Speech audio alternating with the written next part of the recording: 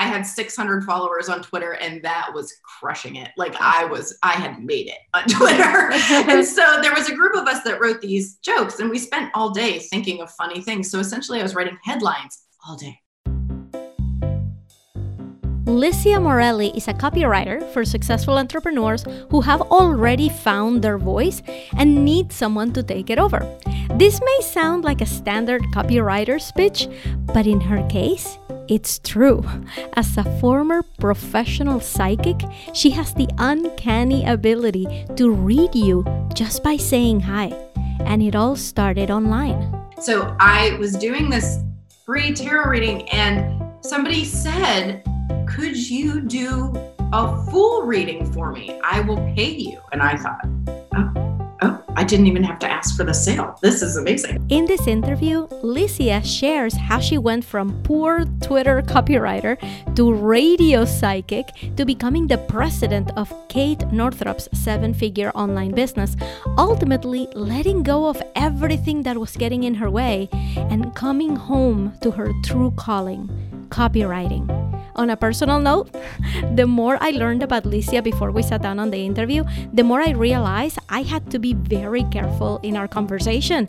I couldn't let her get a psychic reading on me and steer the conversation based on what she thought I needed to hear or I wanted her to express. And I called her on it in the first few seconds of our interview. You're gonna see it. My name is Ina Coveney. I'm an online presence expert for online coaches. And today's interview had to be cut down for the podcast. In the full version, you can find our wild tangent into her life as a radio psychic, and I even asked her if she could read me right there in the interview. To watch that version, just go to theglobalphenomenon.com/uncut and get a copy of the full version of this interview and the links to all other uncut interviews we've had so far. And if you're listening on Apple Podcasts while you're grocery shopping, make sure to get some of those Le Petit Collier chocolate cookie thingies because they're my favorite. And head over to the review section and leave a 5-star review and say something nice. It really helps support the show. And thanks. Here's the interview with the copywriter who serendipitously found her place in the world, Licia Morelli. This is The Global Phenomenon with Ina Coveney, the podcast where the self-made teach you to stop waiting to be discovered and prepare to be found. Hello, everyone. Today, I have the amazing Licia Morelli. Hi, Licia. How are you today? Hi, Ina. It's so good to see you. Thank you so much for having me. Licia, I'm super excited to have you. And I introduced you a little bit earlier, so people know who you are. But I'm going to tell you, I need to start this interview by saying something. In my research of you, I noticed something, and you need to tell me, Ina, you're completely off base, or you need to tell me, okay, Ina, I think you got that right. You are an incredibly intuitive person. This is a given. I didn't need to do a whole ton of research to find that out. But because of that, I noticed that in every interview, you very much mold yourself to the person who is interviewing you. Wherever they want to take it and wherever they want to go, you go with them. It's like you almost knew exactly what is it that they wanted to talk about, and you focused in on that. So in the end, every interview was extremely different, and it showed a completely different side of you. I'm like, she's adapting. She's adapting to every interview. So when we just got on the phone, which was like 30 seconds ago, I'm like, I don't want to let her adapt to me. I want to know the real Licia. So not to say that you weren't real, I'm saying like you are very, very good at that. So first of all, I'm going to say you have the opportunity to tell me now, Ina, you're completely off the mark. Tell me if that resonates at all. Oh my gosh, Ina, you are good. You are good. I mean, I don't even know what to say. This is such a... Yes, you're right, Ina. You're right. I'm extremely intuitive. I don't even want to go into it, but I did have a psychic business for many years, which is how I learned, the online world. And yes, I can very much adapt to where an interview wants to go and how they want to do it. And that said, I mean, yes, I am showing my true self, but it is refreshing to have somebody who can kind of call me out on that, because then I can't hide, Ina. I can't hide. You have my number. I am so glad that we just got that completely out in the clear and out of the way, because I want to know the whole you. And the last thing that I want to do is to pigeonhole you into your psychic background, into your writing experience. I want to know the whole Licia. So if I were to ask you, who is Licia? What would you answer to that? I would say that I am a person who just really wants to be joyful in the world, and I want community. And I think the things that I choose to do create joy and community. And I think my aim in working in the world and in my career, no matter what I've done, whether that's sales or writing or copywriting, whatever it is, I've always just aimed to connect. I think that's really what it is. Like, I always chose things that would help me connect with other people. And that was super important for me, because who doesn't love community? I mean, I think there are people who probably don't, but I love community, and I love connecting, and I love creating relationships. And so for me, I think when somebody says, like, who are you? I think about, wow, that's such a great question, because it's more about the feeling, which is like a feeling of joy in community. And then I kind of look at that, and I like my mind starts to go like, whoo, reversing. And I'm like, oh yeah, I've always just wanted to have community, which is why I've always had relationships, which is why I've always done the jobs I've done. So, I mean, I think that's a great answer. And now we're going to start to dissect things. But first, now that we got that out of the way, and we can take a clean, deep breath, because now we know how things are going to go. We're just going to be looking for Licia. We want to get to really know you. And so why don't we start with what I always ask in the beginning, which is, who do you serve and what do you do for them right now? So I am a copywriter. I'm a top tier copywriter for some of our online marketing industry's top brands, both service and product based. And I am a writer of children's books as well as magazine articles and interviews. So I have the umbrella that is writer, but I am a copywriter as well as other kinds of writing as well. How do people work with you? What kinds of clients do you work with right now? So right now I work with people in the online marketing industry who have service and product based brands. So, you know, I've worked with people like Kate Northrup, Colette Baron Reed, John Holland, Tarzan K. So just like everyone who's out there doing their thing. Generally speaking, what I usually tell people, Ina, is the clients that I work with have written copy for their businesses. They've done it well. They've made great money and have built a huge business. And now they are too busy to write the copy that they're so good at. So then they call me and know that I can collaborate with them and write with them so that they can write the things they want to write, but the rest of it's taken care of. So yeah, that's generally. It's got to be really helpful to be the kind of intuitive being that you are, so you can kind of put yourself in their shoes and be able to speak in their voice. Is that something you find easy to do? Yes, I think just as you were talking about in my interviewing process, it's the same. I think that's something that's my secret sauce, is that it's very easy for me to capture somebody's voice because I go into the copywriting day that they hire me for or their retainer, and I can kind of embody that energy that they're bringing to the table and chameleon into that so that I can most effectively write for them. At which point did you start to realize you have this knack for writing? Now, and I'm talking like from age 0 to like high school level. Like, when did you start to notice this knack you have?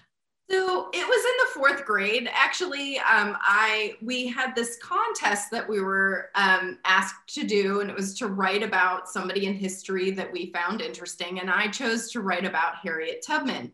Mm-hmm. And I come from a family of, you know, my dad's an accountant, my mom's a teacher. Like, no, there's no writers or artists happening. Like, this was very practical, you know, careers that everybody had. And so for me, writing was this sort of elusive, like, wow, people do this. They write books, but I loved books. I loved reading. And then in the 4th grade, I write this essay.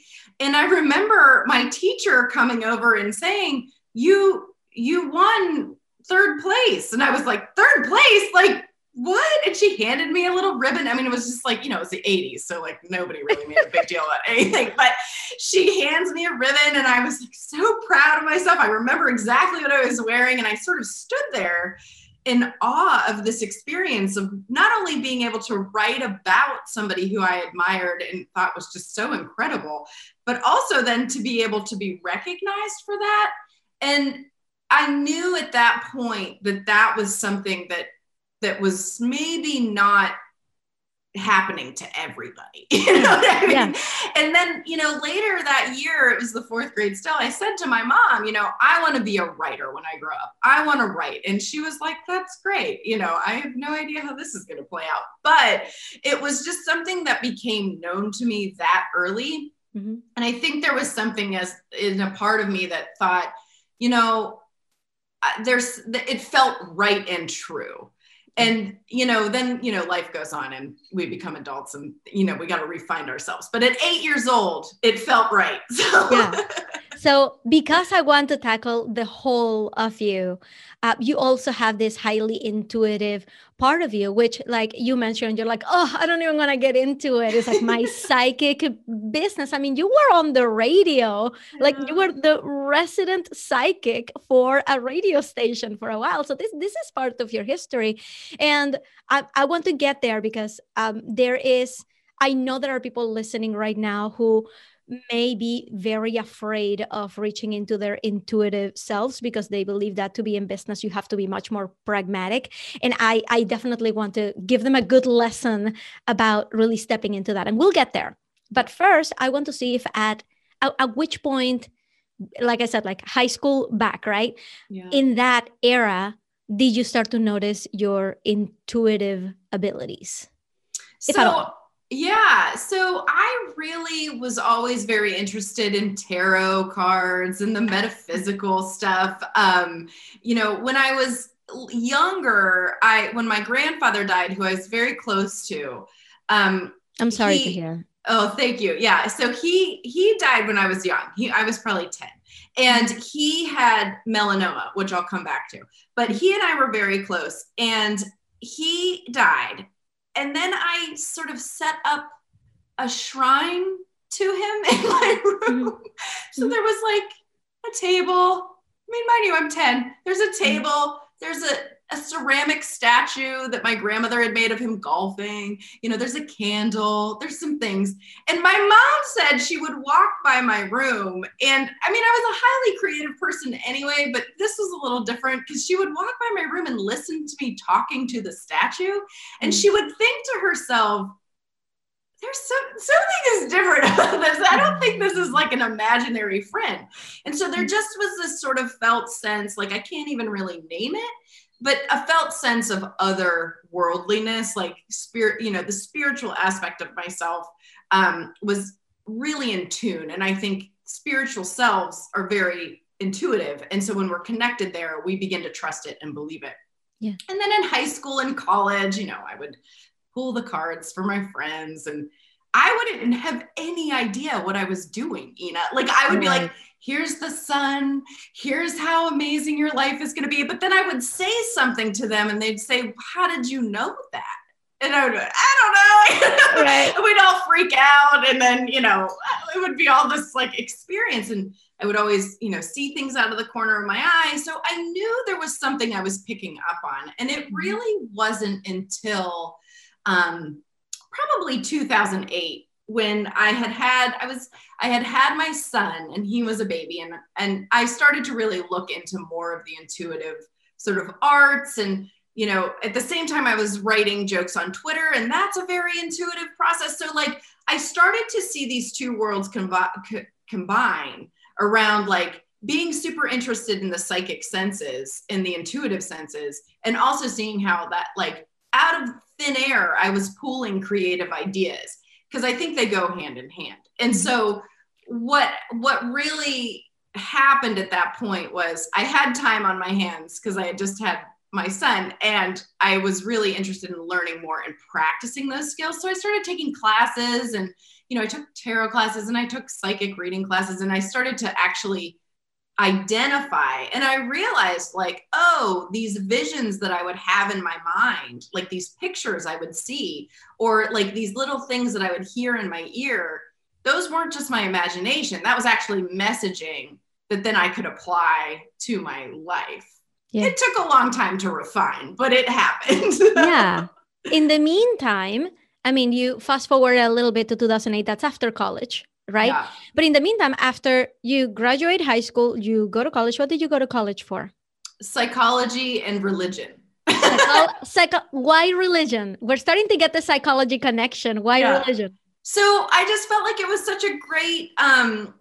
such a great addition to sort of psychology in and of itself. I've always been, I grew up Catholic. I went to a Buddhist university at Naropa University. And so spirituality was always a part of who I was. So I just figured I might as well learn about it, because if it was so much a part of who I am, I should probably apply it in some way. And it was great. Yeah. What did you think you were going to do with your degree? Regardless of what you ended up doing, what did you think was going to happen after college? That's a great question, because I had no idea. I was one of those people, Ina, that I started on a trajectory for college, and then I took time off, and then I transferred and I transferred and I transferred. Like, I was not on a linear path. And so for me, just finishing college was great, because I was like, finally, I've done this thing. I'm done. I have this degree I like. I went to a school I loved. I had no idea. I think I had a lot of entitlement after I graduated from college, because I had jobs that paid well before I graduated. But instead, what happened is that I ended up getting a job at a nonprofit, and then I just sort of allowed myself to work there and move up from there. And I didn't really have a strategy or a vision for my career at that point. I just thought, well, I'm doing good in the world, so I'll just keep doing this. And it worked for a time. Yeah. So you have a job, you are not now kind of back on a traditional path, right? Oh, got my college degree. I am working. Did you like working at the nonprofit? How long were you there for? What did that feel like? Yeah, so I loved my job at the nonprofit. The job that I worked at was for adults with developmental disabilities. So we worked in group homes, and then I actually ended up managing the group homes and then working in the administrative offices. And so I really liked it, because I loved the clients that we worked with. The residents of these houses were such delights. Again, joy and community. Here we are. So they were great, and I loved the staff, and it was a really positive impact in the world. And so I feel like it was so fulfilling, because I was getting the needs met of, helping, being, joyful. You had to have a sense of humor working here. I mean, there was always shenanigans happening. And then, really creating community for, the staff and the residents and the clients and things like that. And so I think that what happened during those years is I got a lot of really good experience running an organization. I mean, I had experience with budgets and hiring and strategy and growth. I mean, we were growing at a rapid rate. So it really was a foundational place for me to learn a lot of things early on in my career that I don't know that a lot of people actually were able to learn. Right. At the same time, where is your writing self and where is your intuitiveness, psychic self? Yeah, so that wasn't really happening. And I think ultimately, I realized that wasn't happening. And so I knew I needed a change, but I didn't know what that needed to be. And what happened then is that I had my son, and for the 2 years or a year and a half that I was home, 2 years that I was home, I really dug into the writing again. That's when I started writing again. And I had all this space because, I continued in that we were what's called a host home for a woman with developmental disabilities. So she lived with us. So my job was to run the household with her in it. And so that was great because it gave me time to be at home and it gave me time to write. And that's when I started writing jokes on Twitter. Right. And then how did writing jokes on Twitter turn into you doing writing more seriously? So what happened is that, and this story always makes me laugh because I remember it much like I remember fourth grade getting my ribbon. I remember this phone call I had with my mother, and I had been writing jokes on Twitter for some time. And this was back when Twitter was still very beta. It wasn't what it is today. I had 600 followers on Twitter, and that was crushing it. Like I had made it on Twitter. And so there was a group of us that wrote these jokes, and we spent all day thinking of funny things. So essentially I was writing headlines all day, funny headlines. So my mom called and she goes, if only there was a way that you could make money doing this on the internet. And I was like, I know, wouldn't that be amazing? And so it was so ironic that like, I had no idea that there were these titans of industry starting to grow these huge businesses and, online marketing was a thing, but I was copywriting nonetheless. And what happened is that through those jokes, I got published in my first book. So I was part of a compilation of joke writers on Twitter. And that was a credit. And again, it was one of those moments where I thought, wow, there's really something to this.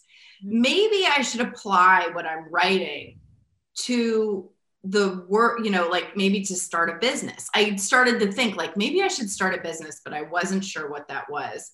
And then the next year I got a job in sales, and I've always been a salesperson. So part of my job at the nonprofit was to sell, our services. Before that, I worked in retail. Like I've always been a salesperson. And so I got a job as a salesperson at Phil and Ted's and Mountain Buggy, which is a stroller company.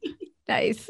And they're really irreverent. Like they are known for being irreverent. So it was sort of the perfect place for somebody who had been writing jokes on Twitter to land a job as a desk salesperson, because I was selling essentially from email. Yeah. I would get on the phone sometimes, but I started to then become a copywriter, salesperson, not only through customer service, but also through emails with the clients. And then I also started at that time, it sort of compounded itself. I started a little business called 2 Cups Tarot. And that was my first online business. Okay. So what was 2 Cups Tarot about? So 2 Cups Tarot was about tarot readings for people and psychic readings. It was really more my first foray into the psychic reading business. So I still didn't have like a lot of online strategy, but I was starting to put the puzzle pieces together from all the sales experience that I had and now all the copywriting experience I was getting. And I was like, okay, well, if I combine these two things, perhaps I might sell something on the internet. Right.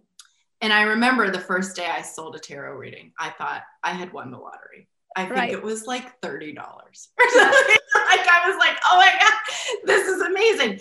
But what I realized was I had been on my Facebook page and I had been doing these this was back when Facebook pages were like, there was no algorithm. It was great. Right. You could still do a lot of stuff and get a lot of traction. So I was doing this free tarot reading and somebody said, could you do a full reading for me? I will pay you. And I thought, oh, I didn't even have to ask for the sale. This is amazing. What?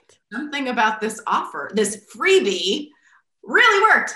I didn't have a newsletter list. I didn't know, I didn't have all the components yet, but the thread was that the copywriting, that's what was doing it. That's the thing that was always working for me. It was always selling for me. Yeah. And so that was the birth of my first psychic business. And 2 Cups Tarot, like over the course of the next year, I was working at my sales job and then moonlighting in the evenings as a psychic. Okay. So here you are, starting this psychic business, but you didn't even really start to do this online until you found out about B School in 2014. So can you tell us like what happened between this moment that you're starting this business and when B School kind of came into your life? What happened in that span? Because I feel like it's like 8 years in between. What happened there? It was so much struggle. Like there was so much struggle. I didn't know what I was doing. I just was like, the vast sea of the internet was so confounding to me. It was so confusing. I didn't know how to like take all this knowledge that I had and put it into place. And so what happened was I started Two Cups Tarot. That was probably 2010, 2011. And so for 2 years, I sort of plodded along. I got a job as a psychic on Psychic Source, which is like a phone psychic. So like talk about really taking it to the nth degree, you know, like, so I got a job at Psychic Source. So I was answering calls and I was doing that. And I was doing private readings. And what happened was slowly I was just starting to build word of mouth, and that was working. My friends would hire me for parties and, you know, so I was building it organically. And then in 2012, we moved to Maine. So in August of 2012, we had this big move. And so I had to I was still doing the work. And actually it was very helpful to meet people because people were like, there's the psychic, you know, and we're in a small town now. So it was like really funny because I became notable even before people knew me. So that was helpful. And you moved from Colorado, right? Yes. From Colorado to Maine. Yep. So we moved cross country. So it was just one of those times where there was like about 6 months where I was still building my business, but also trying to settle into this new arena. And then, you know, that was over 2000.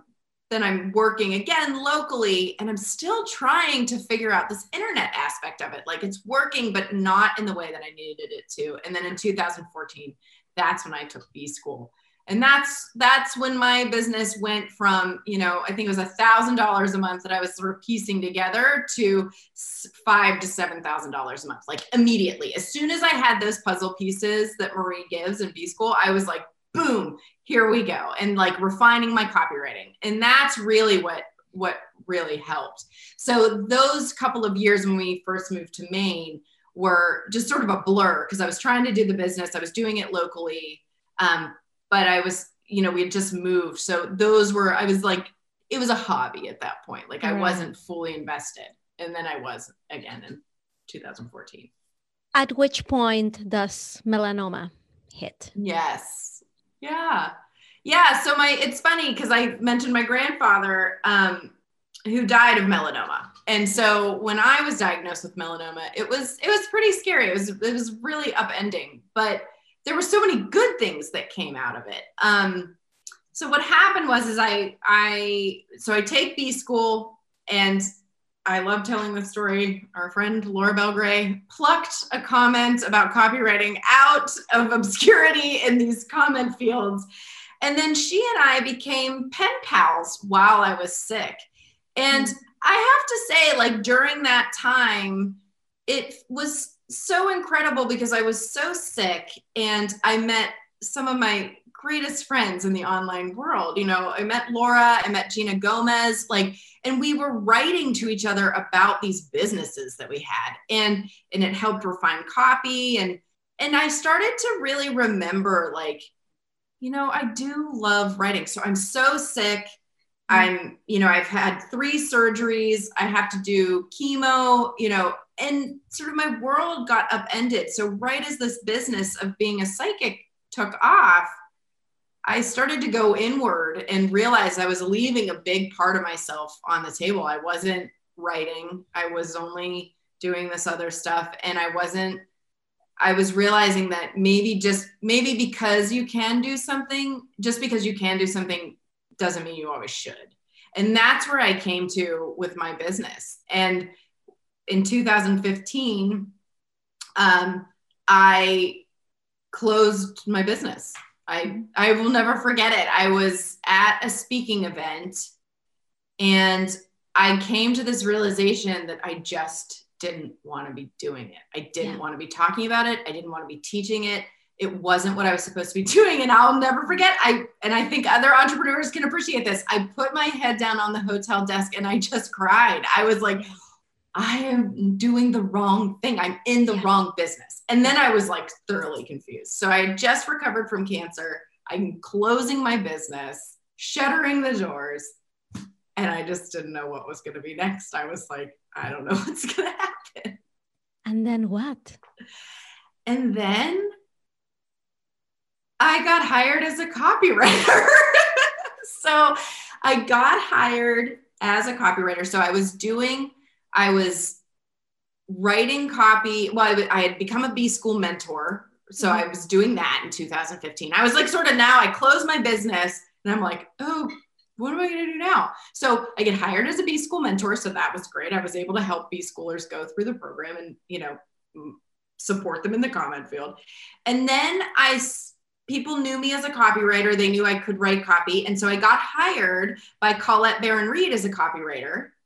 And then Kate Northrup found out that I was copywriting and she hired me as a copywriter on like a couple of project basis things. So I started working as a copywriter and I didn't even note to self, Ina, like to all the people listening, when something comes easily, do not ignore it. You don't need to make it harder than it needs to be. Like I should have known then that I didn't even advertise my copywriting services, but I was getting hired. That should have told me something. Yeah. And since then, you were copywriting for Kate Northrup. She realizes that, wait, you have a lot more experience in management and strategy than they ever thought. And she goes and promotes you to president of her company, which is that's a jump. That is incredible. How did you feel about it when that happened? I mean, I think I was just as stunned. Like I was, it was a very organic thing. Kate, Mike, and I, her husband, Mike, and I, we all work really well together. So we would be strategizing and brainstorming anyway by way of just the copy and things like that. But what we started to realize was like, oh, okay, there could be some shifts and Licia could manage. And so this is where my experience at the nonprofit and managing came in, and I was like, great. And then all my strategy with online marketing had come in with my, my past business experience and, writing for startups and writing for all these clients over the course of, a few years. And so what happened is that we were in a meeting one day and Kate looked at me and she goes, well, I don't know. I just feel like Licia should be running things. And I was like, I mean, I will do it. So it was such a gift because during that time, Kate was building Origin, her membership. So we built it from scratch. It was this idea in her mind and we built it out and, being a part of that sort of extension of her business and then getting processes in place and helping her grow from 6 to 7 figures. I mean, that was like so exciting. And I learned so much. And what it taught me too is that watching business owners, like Kate, who do things so well and so beautifully, it was so inspiring to me for my own stuff when it was time for me to finally like get my act together and get back, as a solo person. But watching the processes we did, watching how we built out all these parts of the company, I learned so much in those 3 years. And I was so grateful for that experience just because it really helped me delve even deeper into strategy for online business, into the copywriting, into idea generation and execution. Yeah. And you ended up doing a ton there with launches, with the copywriting, with like really getting that company up and running. Yeah. And then you were there for a couple of years. Now you have your own baby. Right? Now you're doing your own copywriting for exactly the client that you want. So how does it feel to have gone? We just went through the entire journey of your life, right? In just a very little bit of time. So how does it feel now to have landed here where you have your own audience, your own clients, and you're doing what you want to do? What does this feel like to be you right now? It feels so exciting. I'm like so excited. And I'll tell you a story because I think that this is actually pretty important. And this is when I realized like, okay, so Kate, I had left my job at Kate and with Kate, and I was like, okay, well now what? And I would text her occasionally, like, I still don't know what to do. She would be like, you'll be fine. It's going to be good, you know? And so I was watching as, you know, a lot of the entrepreneurs that I had come up with, you know, I was watching as everybody was starting to take off. Like they had been working for 10 years. They had been doing the things, their businesses were starting to get traction. And so I was on a call one day with my best friend, Gina Gomez, and she was, you know, I had been helping her over the summer with copy and things like that. And, you know, she was doing some business strategy and I looked at her and she was like, okay, here's the trajectory. And she had, you know, hired somebody and things were going. And I thought to myself, everybody is on their way. And I'm going to be the girl at the reunion who did nothing. Which wouldn't have been true at all. No, this is what was coming like, up for you. It was what was coming up for me. And I was like, I need to get it together. And she was like, you're going to get it together. Like she, like the best cheerleader. And I was like, I'm going to figure this out. And it like came to me in a flash and I was like, Gina, I think I'm supposed to have a copywriting business. And she looked at me and she goes, welcome to your life, Morelli. And I was like, ah! It was just this pinnacle moment that I needed to see it for myself. I needed to see that I could do it for me. You know, I needed to be confident in my worth and what I could offer. And so it was just a really fun moment to be like, okay, I'm getting on the train too. I'm going to do this. And it took off. It just took off. And again, it goes back to that. If something comes easily and there's people that show up for it easily, it's probably what you should be doing.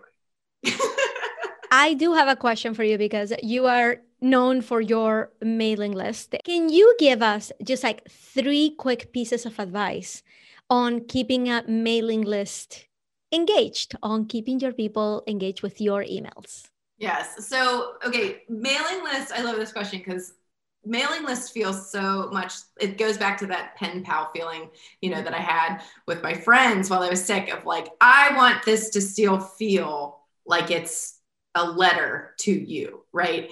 And if you email me, I email you back because it's a conversation. And if you took the time to say something, I want to respond.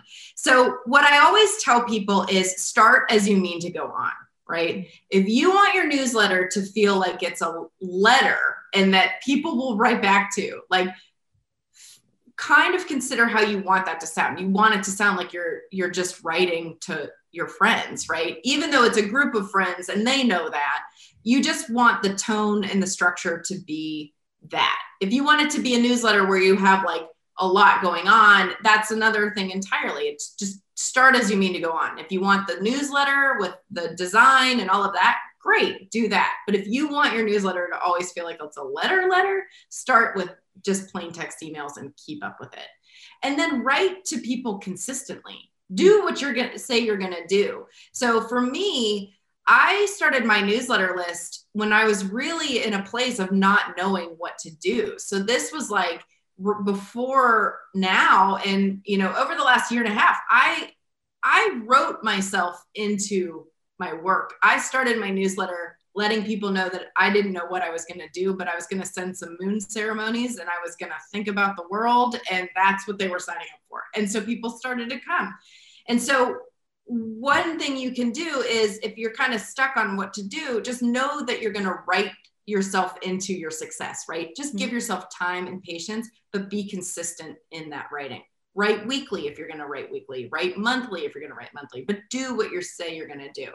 And then finally, as you're growing your list, you know, a lot of people early on, you know, you're trying to get to that 1,000 mark of newsletter subscribers.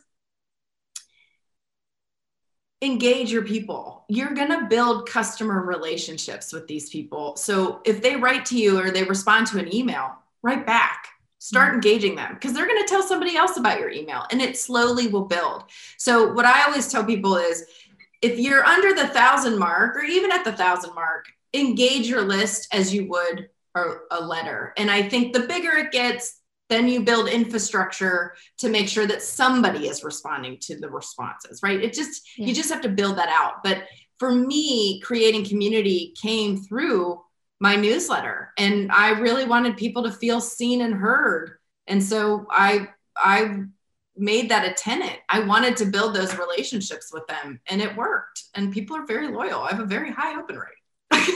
Thank you so much for giving us that. So I want to ask you, what is the biggest misconception that people have of you as a successful businesswoman?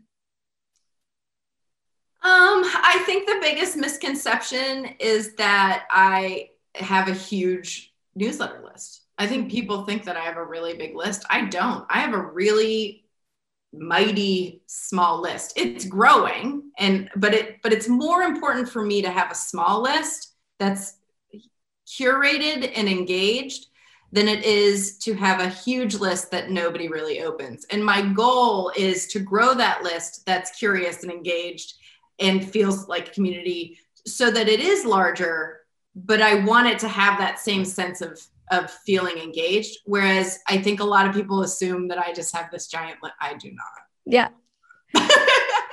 All right. So what if you had the power to tell the whole world to do something and they have to do it in the next 24 hours? What would you tell the world to do? I would tell them to take one right action towards creating joy.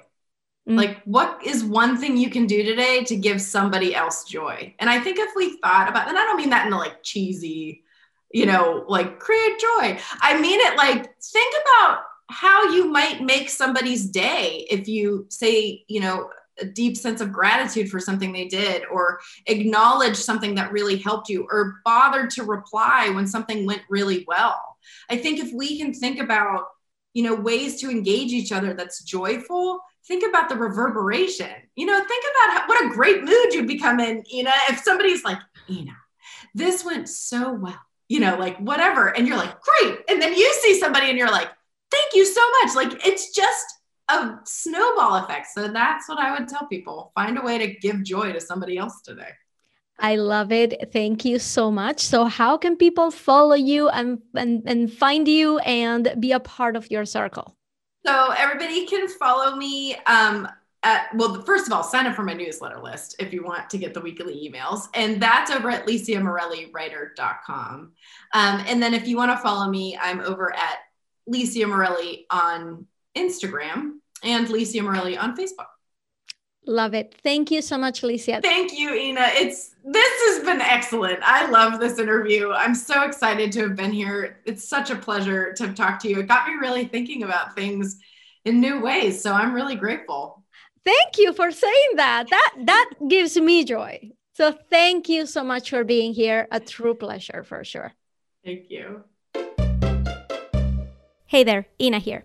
After this interview, you may be wondering, how can you learn from Licia's path to find her true business calling? But for you, I'm coming back in the next episode to teach you 3 things that Licia is doing very right in her business and you can start doing right now. And if you would like to leave a question for the Q&A segment of the companion episode, go to theglobalphenomenonpodcast.com, ask your question there, and I will answer it on the air. All right, see you on the next one.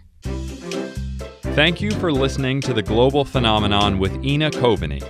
Join the conversation inside the Facebook group at theglobalphenomenon.com/Facebook. Listen to new interviews every Monday and learn with a companion episode every Thursday.